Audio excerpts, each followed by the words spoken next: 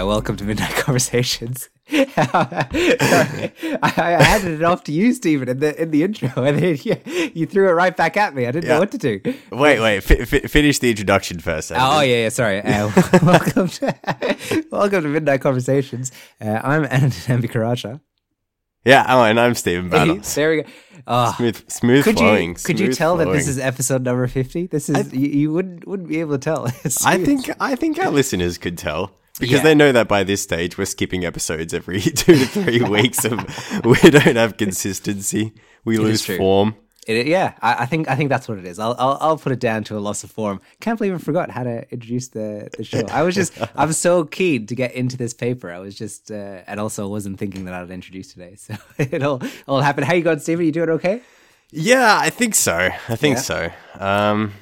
I don't know, my dog's sick. He's lying on the couch beside me. I feel like I've picked up on some of his pretty somber vibes at the moment. So, sorry to hear. Yeah. How are you? How's things? Yeah, good. I mean, would you say your dog is stressed at all? Would you say that your dog is exhibiting higher levels of stress than usual? It's funny you say that because it's usually he's most sick on the days where my partner Wendy is at work and he's just alone with me. Yeah. Which suggests that stress is probably a factor contributing to his mood and his illness. Wait, so does that suggest that you're the cause of stress? Either I'm the cause of stress or Wendy's absence, probably more likely the cause of stress. Yes. Okay, I see. Makes more sense. Well, luckily for you, Stephen, sorry to use your dog as our segue today, but we're talking about stress and ways in which we can ease it, perhaps, with some very wholesome strategies. Really, is what we're talking about. What I want to know is you sent this paper to me. I did. Yeah.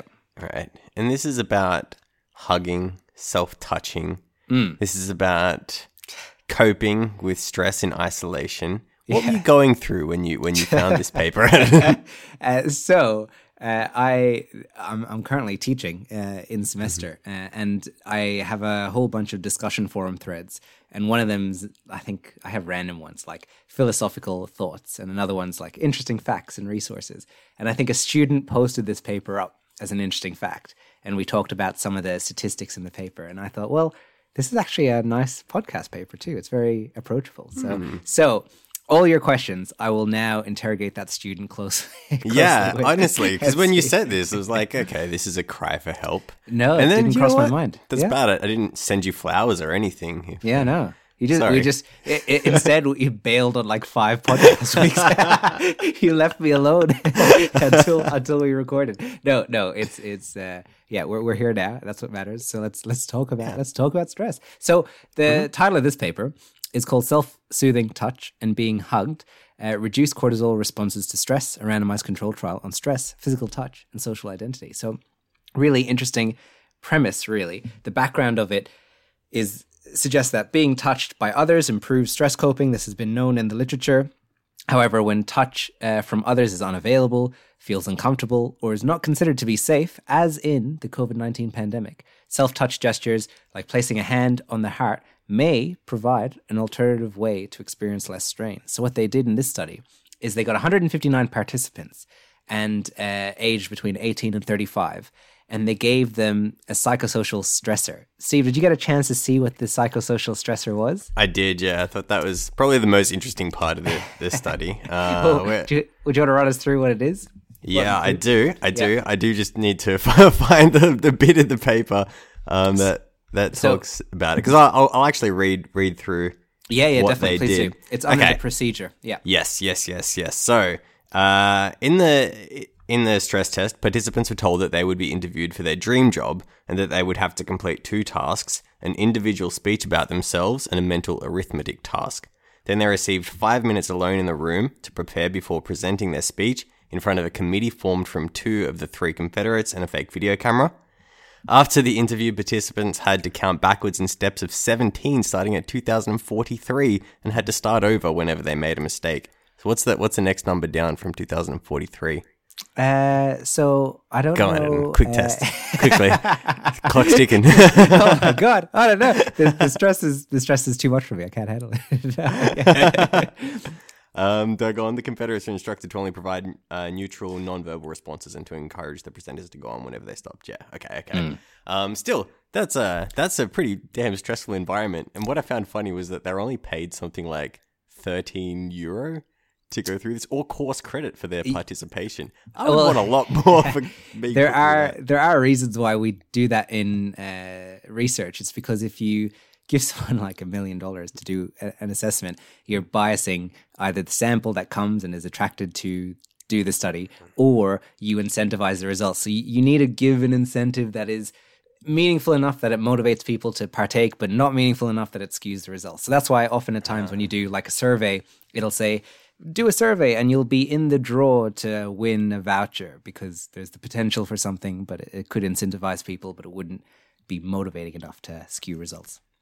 That's very interesting. For the record, I probably wouldn't have signed up for this for €13. And so, I mean, what do you feel, Stephen? Is this sufficiently stressful? Are parts of this stressful enough? Oh, I would find that very stressful. Wouldn't you?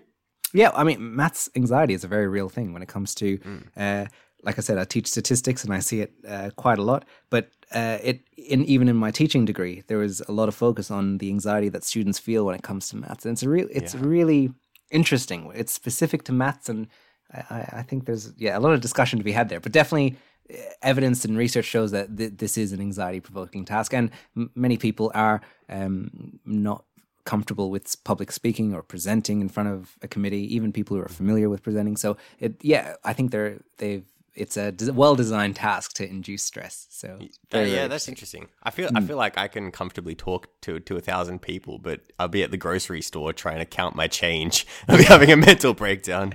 Yeah, 20 cents. Interesting. You don't just tap and go. You're an old man, Stephen. Now it's all the I don't think I've had cash on me in a very long time. But anyway, so what they found in this study. So they did all of this thing. They induced the stress in the participants, and they broke them down into conditions as to whether they received self-soothing touch or a hug from others or no sort of stimulus. And so what they found is that the results were in line with previous work, indicating that physical touch has protective effects on physiological stress responses, but not necessarily on self-reported stress, and suggest that self-soothing touch and receiving hugs are simple and yet potentially powerful means for buffering individuals' resilience against stress. So even though people didn't report their stress being mitigated or reducing, the heart rate indications, I think they had cortisol levels they measured, all of these measurements showed a reduction in stress overall. Yeah, I think it wasn't as noticeable with the heart rate from memory. But yeah, that's really interesting that both hugging and self-touch had fairly similar actual impacts in reducing cortisol levels. Which, yeah, to me was really surprising. Did you expect that to be the case? Not really. No, because I would have. I think that hugging aspect involves the social network, social community, and whereas, but I mean, there's a lot of interesting research that's sort of parallel to this. I think in babies, there was a study that looked at babies in hospitals who are born prematurely, and they compared, I think, babies who were in the hospital versus who didn't receive any treatment versus those who and the treatment is the nurses would massage them for like 15 or 30 minutes a day, a few times a day, versus others who did receive this treatment.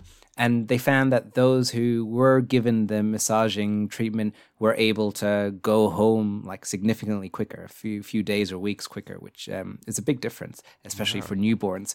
And they've mirrored this similarly in animal studies that show what's going on in the mechanism, which is this interaction effect or touching effect really has a effect to stimulate growth hormones in the animal and likely in humans as well. So it has a lot of benefits. Everyone's heard that oxytocin is the love drug, and it's released as well when people hug. And if you haven't, you've heard it here first, I guess. But all of these factors sort of confound together and allow a lot of positive effects to occur.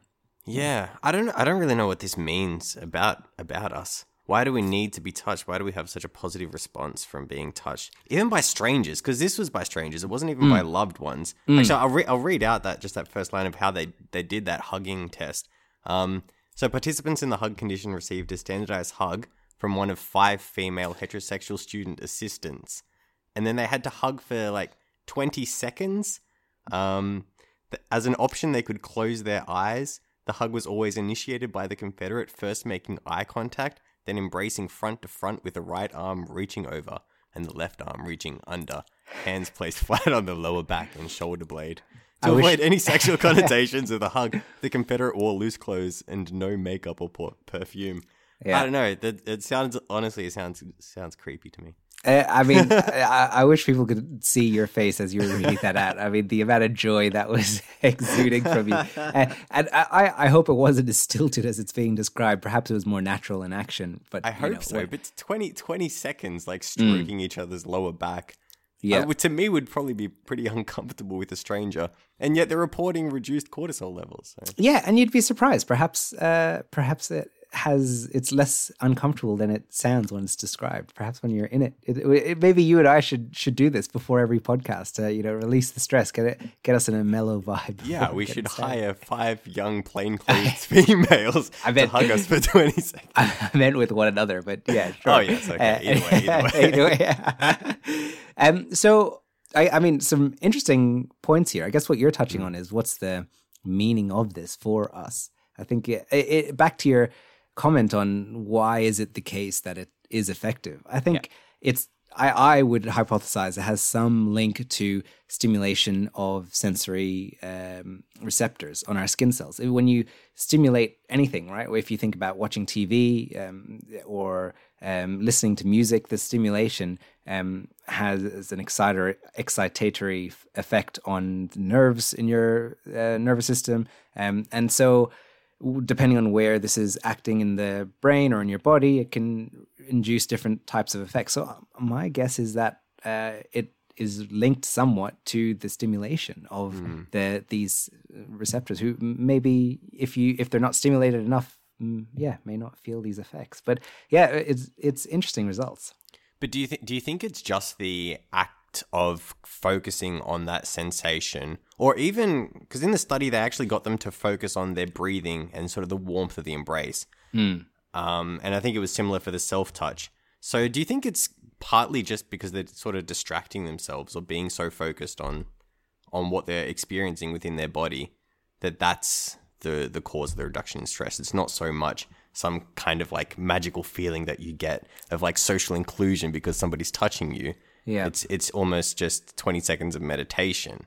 Well, I mean, even making that reference to meditation, it's about having that heightened perception, right? So you're, again, exciting the receptors that are able to sense different things. So when you're meditating, you may be able to focus on the feeling in a certain part of your body more so than if you were just normally about your life. So maybe this sort of mindfulness practice of when the hugging was occurring is to sort of enhance the amount of stimulation that may occur. I mean, I get a lot of this research from my familiarity when it comes to this, touching or self-care or grooming type of research comes into animal research. And there's a lot that talk about maternal separation in rodents and what happens when children are separated from their mothers. And a lot of it is very negative consequences, heightened stress, earlier age of death, all sorts of factors, increased inflammation, all these things that we know are bad for us occurs when people are separated from their mothers. And so whether this is because of a sense of touch or whether it's because of other factors, it's likely confounded by many things. But a sense of touch is clearly one factor. That's important. Yeah. Do you actively go out of your way to hug your wife and child? Do I actively? I don't know. You're proactive about it. Am I proactive about it? It's a good question. It comes very naturally to a child because I guess there's you're commonly holding a child and putting them down to sleep or picking them up or feeding them or just hanging out with them. I guess with my partner, it all comes down to, there's this interesting thing someone told me about ways in which people express love. So different people express the way in which they want love and how do you say it? Give love, I guess. Yeah. And your love language. Love language. Yeah, exactly. And so some people find that what means most to them and the ways in which they feel most loved is when they have things that are done for them, like actions. Whereas other people feel most love when they are comforted with a hug, or if they're complimented, or if they're noticed in day to day, or it could be a combination of all three. But I think for me personally, probably more so on the side of like actions. So that's what's most meaningful to me in terms of like love language. But definitely for my partner, it's a lot more touching. So I do make more like of a conscious effort to hug more and stuff. So there is more of we're getting a bit Dr. Phil here, but it's a little bit.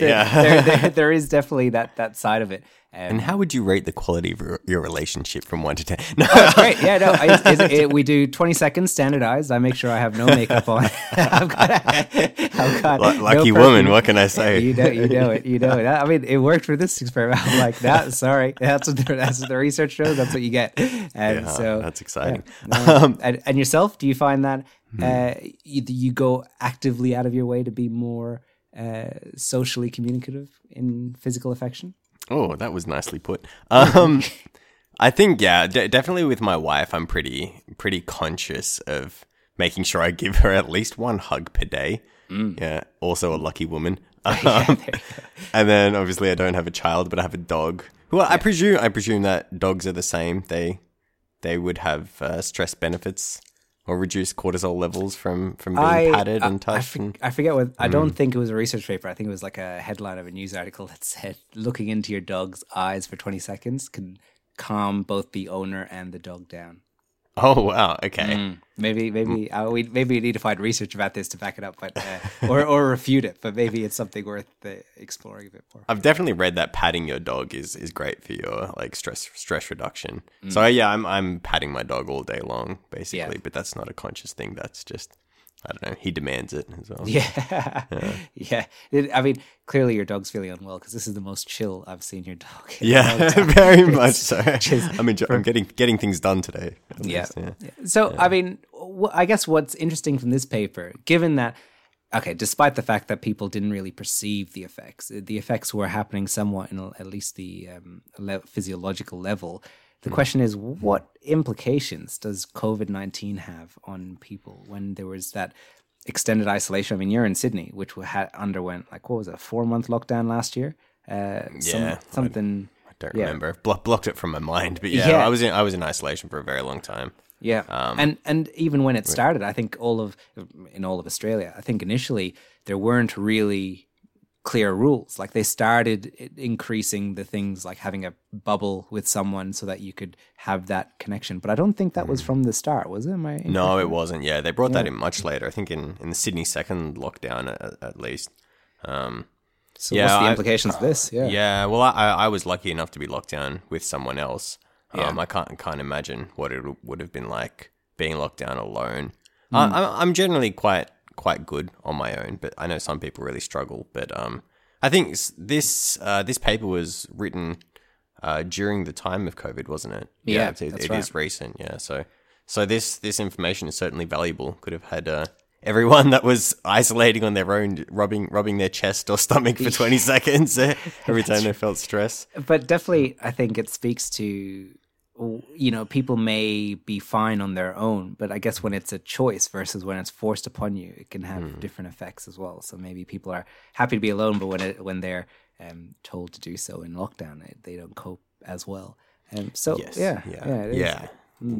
Definitely having a sense of control of your own life is going to impact your stress levels. I often think quite a lot about the ways in which the different countries around the world have tackled the COVID pandemic and how every country has their own rules and regulations. And I wonder how much of the research has been looked at in regards to when these decisions are made, when people are told to isolate. Do they just like, what is the cost benefit analysis? I mean, all questions that we don't know the answer to, but I'd be very curious because this seems like something that's very, very important to consider for mental health. And mental health is one of those slow things. It's not, you don't see the effects straight away. It either gradually improves or gradually decreases. And so the long-term effects of this, I guess, are largely unknown. Yeah, well, this has been one of the major criticisms of at least the Australian government's response to COVID in the way that we just locked everyone down without, really giving due consideration to mental health. And I think that was the same in a lot of other countries, at least in Western countries. But maybe the research just wasn't there at the time. So you can only make decisions based on the data that you have. And so obviously they wanted to channel resources into figuring more out about the virus itself. Yeah. And whether that's going to be killing everyone off before looking into the mental health implications. But it's great that there are these studies now that are emerging, so that we can learn more about ourselves and what we need to feel good. And even this paper, I think it was only in a certain age range, something like 25 to 35. So we don't know the effects that may be linked with this in children versus the very elderly, people who are in aged care homes, all sorts of effects. It's I think if anything, it shows the importance of identifying stresses and ways to mitigate stresses. Because if there are, I think, low cost and high, somewhat effective interventions that could be in place, such as self-touching or hugging with others, it seems like something that should be encouraged, right? So, yeah, for sure. So how do you personally move forward from this, Anadin? Are you going to put on some loose clothes and find some strangers? I think that's what I'm going to do. I think I'll report back and we'll see how it goes. I think if anything, it does reinforce a lot of what I've seen in the animal literature, and as I said, with stuff with maternal stress in children. But it's nice to see its effect. I think what's nice for me about this is how simple the intervention was and the effect that it showed. What is interesting to me is the fact that people didn't self-report stress, and in some cases, I think that's somewhat important. Even if stress is reducing, it's our perceptions of stress that can have a influence on how we feel. For example, you could maybe feel no stress or physiologically, but really ruminate on something that it can influence your stress response and increase your stress levels. So I think perhaps looking at interventions that ensure that participants report improvements in perceived stress is probably a first place of importance. But yourself, what do you think? Yeah, no, I'm still trying to wrap my head around that whole thing, like how you can actually have a physiological stress reduction, but then still perceive yourself as being quite stressed. And then I guess by virtue of that, you then begin to have the physiological effects of stress, like it becomes a cycle. Well, it can even work in the opposite way, right? So people can feel high levels of physiological stress, but not perceive that stress as well, right? When that's where it can also be problematic. So yeah, I mean, even for myself, a good example is I do a lot of talking, a lot of public speaking, a lot of presentations, and I feel like I've conditioned myself to not perceive stress. I don't really feel stress when I'm going out. However, I know that I must be feeling stressed because I can never eat before a big presentation. So whenever I have to give a big talk or a big presentation, I can never, even if it's in the morning or afternoon, I can't eat, even though mentally I'm like, I feel fine. This is just another presentation. So there's definitely never always this analog between our perceptions and feelings. And that's, I guess, what a lot of psychology is focused on, trying to close this loop so that we perceive our feelings and stresses and our responses and respond appropriately. Yeah, that's really interesting, because I presume that you can become more attuned to your body and when you are feeling stressed and when you're not. And there's actually definitely value to that, being more aware of your levels. So definitely, I'm gonna work on that. But also the self-soothing, just 20 seconds of self-touching, and that sounds sexual, but it's not. This is can really reduce stress levels. So I think I'll find myself just like rubbing my chest every now and then when I'm at work. Yeah, report back. See how it goes. I'm actually currently patting my dog, who is I think, asking for a few pats. So maybe he was actually listening to this podcast. I wasn't sleeping in the corner. But if you listener at home like my dog, we're not sleeping in the corner, and you are listening to this podcast. Hopefully you enjoyed it. It's our episode number 50. Steve and I, we started this podcast. Do you remember what year was it? at least 2018 is when we started the idea for the podcast, and then got the wheels in motion. And, at our slow and steady pace, just rallied through the episodes. And here we are, number 50. It has been a long time, From our first trial episode in UNSW. That's right. Okay. Yeah. So there's many podcasts that were done that haven't aired from the very, very beginning until we found our sort of niche of what we were happy with and what we wanted to move forward with. And it's so I think something to reflect upon. 50 is a big landmark, and forward. I'm proud of us. I'm proud of us too. Well done. I'll hug you next time I see you. I look forward to it. 20 seconds only. I'll self-touch in the meantime. Sounds all right. Send us an email at midnightconversationspodcast@gmail.com. That's probably the only way to contact us at the moment. Pretty much. And as always, the paper is linked in the description of the podcast. Yeah. Awesome. We'll leave it there. Here's to 50 more of these. What are you on about? There needs to be an outro of music. Oh, well, I don't have an instrument near me. Yeah, your voice is an instrument, though.